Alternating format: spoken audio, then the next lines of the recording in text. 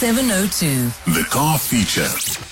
The car feature time, and today we're with Nicol Louw, and we're going to chat about tire technology for the future, but also we'll be taking all of your technical car questions. Get them in early, put in as much information as possible, and give us a call, 011 883 0702, and the WhatsApp line 072 702 1702. Nicol, how are you doing? Hi, Rebecca. Very well. Just wet in Gauteng. I hope you're doing well as well. I am, and I'm enjoying the rain. My garden needs it. I grow my own veggies. So for me, I'm welcoming the rain. But of course, as we're about to talk about tires, I do get worried about the safety for many people on the roads. Yes, if we start the program today with tire technology. So for most people, tires are just black hoops on their cars. There's so much more. I actually went with Continental to Germany a year or two ago. We went to a tech show where they showed us the whole process of tire development. And it's unbelievable to see that the compounds of rubber that exists, like more than 10,000 compounds per year that they test. It almost looks like a laboratory for tires. And then that's before they do even go to the prototype tires and so on. And just to give you an example of how the compounds can differ, even though the rubber looks the same, they gave us like two little balls that looked like squash balls, and they asked us to drop it. One was like a bouncy ball. The other one didn't even move off the floor when it fell, and they feel the same, and it's basically compound differences. So when new tires are developed, the engineers need to think, what do we want to achieve with these tires? So obviously you can go for maximum grip on the one side, but that will result in quite a soft compound rubber. And then you get your clients that want to get the most miles out of a tire, but that will result in quite a hard tire compound. So where do you pitch tires? So it's very difficult to sort of achieve a perfect balance between grip, longevity, wet road performance, dry road performance. It's unbelievable the technology that goes into tires these days. And I have to be honest, Nick, I mean, for those of us that are laymen, we may be sitting here thinking, well, the tire's been designed, it's done, we're moving on with our lives. But there are so many developments like what you're speaking about. And if we think about tires for the future, which is quite incredible, is that they're trying for, especially electric vehicles that's now sort of on the brink of taking over, especially when it comes to Europe. They want to improve the range of these electric vehicles, which means the rolling resistance of the tires need to be less, because if you've got rolling resistance that eats energy and sort of gives you less range from your battery, also your mileage from an internal combustion engine, but lower rolling resistance might mean harder rubber compounds, which will mean less grip. So do you give up a bit of grip to get further with your batteries, that kind of thing.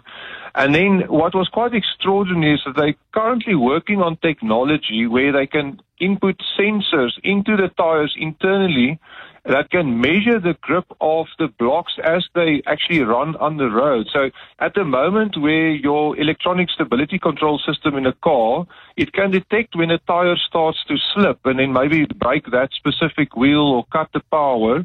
You will be, in the future, the tire will be able to sort of diagnose its own grip to say, well, grip level is now at 70% or 80% or 90%, and it depends on the surface it's running on, and it can actually feed back that information to the electronic stability control of the car. So actually prevents instability to occur before it incurs. For example, if the roads are wet, like it is today in Gauteng. So that will give you a next level of electronic stability control. So your safety net will just become much more in tune with what's actually happening. And then the other interesting thing was, as we're moving on to autonomous driving, so that's where the cars will start driving themselves. Now, machines make less mistakes than humans. So they were telling us that they're quite prepared when we go to autonomous driving to give up a lot of grip from the tires, but to give you a longevity in the tires, because the machines make less mistakes. So there will be less chances of having to go to full ABS braking, for example, for accident avoidance because somebody was typing a WhatsApp on their phone. Machines won't do that. Yes. So they can give up grip because the autonomous cars won't get into those kind of situations where you will need ultimate grip from the tires to avoid an accident. So they can actually give you tires that will last a lot longer if they can give up a bit of grip. So yeah, there's definitely a lot going on with tire development. Also, sustainability is a big topic these days. We all know the rubber from trees is not a good idea. So they're trying different means of getting the compounds from sustainable, even from dandelion flowers, to be able to create rubber that you can sort of replace or replenish. So it's a sustainable way of creating tires even. So yeah, there's a lot of interesting things going on in the tire world at the moment. Just on that, I'm wondering about the performance tires. Are there tires specifically for those that are trying to do some specific type of performance, and what would that look like? Yes, definitely. So the guys that are into the track day driving and so on, they are like tires which are barely street legal. Remember, you need to have a tire with grooves in it to displace water, otherwise it's not legal to have them on the road in case it rains. You're not allowed to drive a slick on the road, which obviously the more rubber you can have in contact with the road, the better grip can be generated. And the softer the rubber as well, the more grip it will generate. But what they've been doing with performance tires now is to give you a bit of longevity as well, as they talk about a dual or even triple compound tire, where the middle part of the tire will be harder rubber, if you think about that. Because when you go into corners, the tire, you will start to lean on the edges of the tire. So what they do is the softer compound rubber, they'll put on the edges of these performance tires. So when you start leaning into a corner onto the grip of the tire, you actually use the edge of the tire to generate that maximum grip. And the center part doesn't involve the grip that much. So you can get away straight line driving with a bit of a harder compound. And then if you go around corners, you need the ultimate grip. You lean the tire over on the edge, it gets to the softer rubber compound, and you can generate more grip. So there's various ways and means of creating a performance tire that is sort of barely road legal, but will give you the best lap times on a track day. I love how you say barely road legal. It means like you just might make it to being legal. So, what kind of costing are we looking at? I mean, we've spoken about the performance tires, but with your smart tires, and of course you've got things like run flats. If a person's like, actually, I want to invest in my tires, what kind of numbers are we looking at? And let's talk a standard size vehicle. Yeah, so unfortunately with many things in life, it's you get what you pay for. If you buy tires from the guy under the tree next to the road, you don't know even where it come from, you've never seen the name in your life, you can pay for a standard sort of tire, maybe 600 to 800 rands per tire, 1,000 rand a tire. But if you talk about a decent tire, if you're not talking about the high performance, but just something that is it's developed, it's done like a Continental tire, for example, that we've spoken to, it's an engineering developed tire, you're looking probably around the 3,000, 3,500 rand per tire. And then if you look at performance tires, and now you talk about for example, your performance vehicles, your BMW M's, your Mercedes AMG, your Porsches, Lamborghini, Ferraris. I mean, there you probably start at about 5-6 grand a tire and can go up from there, probably towards the 8 grand per tire mark. So, yeah, you do get what you pay for. Okay, and then if you touched on longevity. So if a person is going to decide to put in a lot more money into these specific tires where, the technology is quite advanced, are we saying that they're going to be staying for a lot longer? So if you're buying a performance tire per se, so you want to maximize grip, you want to improve your lap times on track days, those tires won't last. They're not designed for long distance to last. They're designed to generate grip. So you need to know if your aim is longevity, you need to research the model and brand name and specs of the tire you're going to fit in your car. What I've seen also these days, a lot of these tire companies out there, they've got an eco range of tires. Eco in a sense that it's got lower rolling resistance, which means it's probably a harder compound tire. It will probably give you more mileage, but it won't give you the ultimate grip that some of these track day guys need. But I mean, that's unfortunately you would need to do some research because the the tires that your car came out with is probably not a bad idea if you replace your tires to stick to that brand and the model of tire that was fitted to your car, because during the development of that vehicle, a lot of tires were on that vehicle during the development phase, and the tire engineers would then choose the optimum tire for that specific car to give you a balance between longevity and performance. So if it was a performance car that you bought, it would probably have performance-orientated tires by default on that vehicle. If it was a standard run-of-the-mill family car, you will probably have a tire on it by default that is a bit more longevity built in as a requirement from the start. All right, and then before we take a break to take everyone's technical call questions on 011 883 0702 and the WhatsApp line 0727021702, I'm curious about what are the trends that people are doing in terms of customization and aesthetics. I mean, I haven't really personally seen anything that looks interesting that people are doing with their tires, but maybe there are some trends that you've seen or heard about, Nicol. Well, what I can say is the off-road guys, they like the tire tread to be very exposed and sort of a very aggressive tire tread in the sense it just looks mean on some of these buckies and SUVs and so on. Because you get your road biased off-road tires for your buckies, but then you get your off-road, so your mud tires or your all-terrain tires. So a lot of people go for looks. The problem with that is that you will probably generate a lot of tire noise on the road while you drive, and your grip on tar might not be great, especially in the wet, if you go for these aggressive tread patterns on your tires. And a lot of guys, I know they like the white lettering, for example, on the off-road tire on the outside. They will buy a specific brand just to get the white lettering on the tire because it looks cool on a certain product. So, yeah, be careful what you buy sometimes, because you might, if you're a guy that's not really going off-road, you're not doing mud, and you don't even need the all-terrain tires, you're mostly on tar, maybe stick to a tar bias tire, because that will give better fuel consumption, better lower road noise, those kind of things. But if you're into the off-road scene, then obviously go for your aggressive tread pattern, and also your tires with thicker sidewalls, which will obviously be more expensive and heavier than the more road bias tires. There's a question coming through on the WhatsApp line 0727021702, and this is from Ashwin, who asks, what is the acceptable mileage for tires on a bakkie if one rotates and aligns them regularly?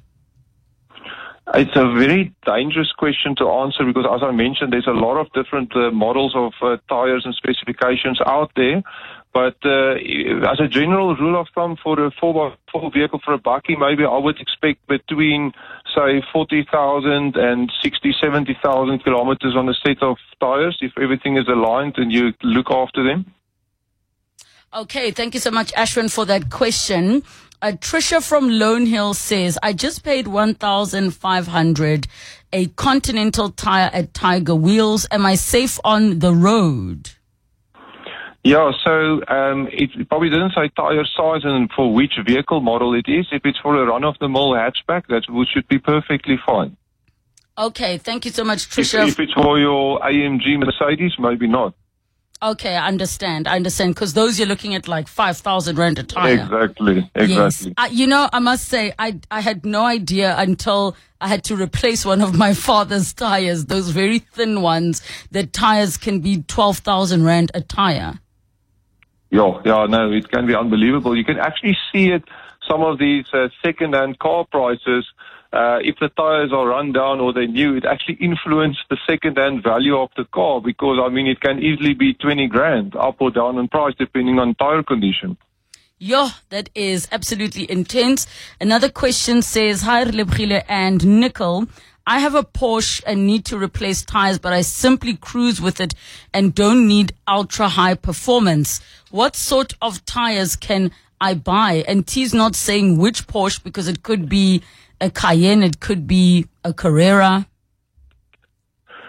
Yeah, so I would stick to the tires that the vehicle came out when it was new. That's the safest bet.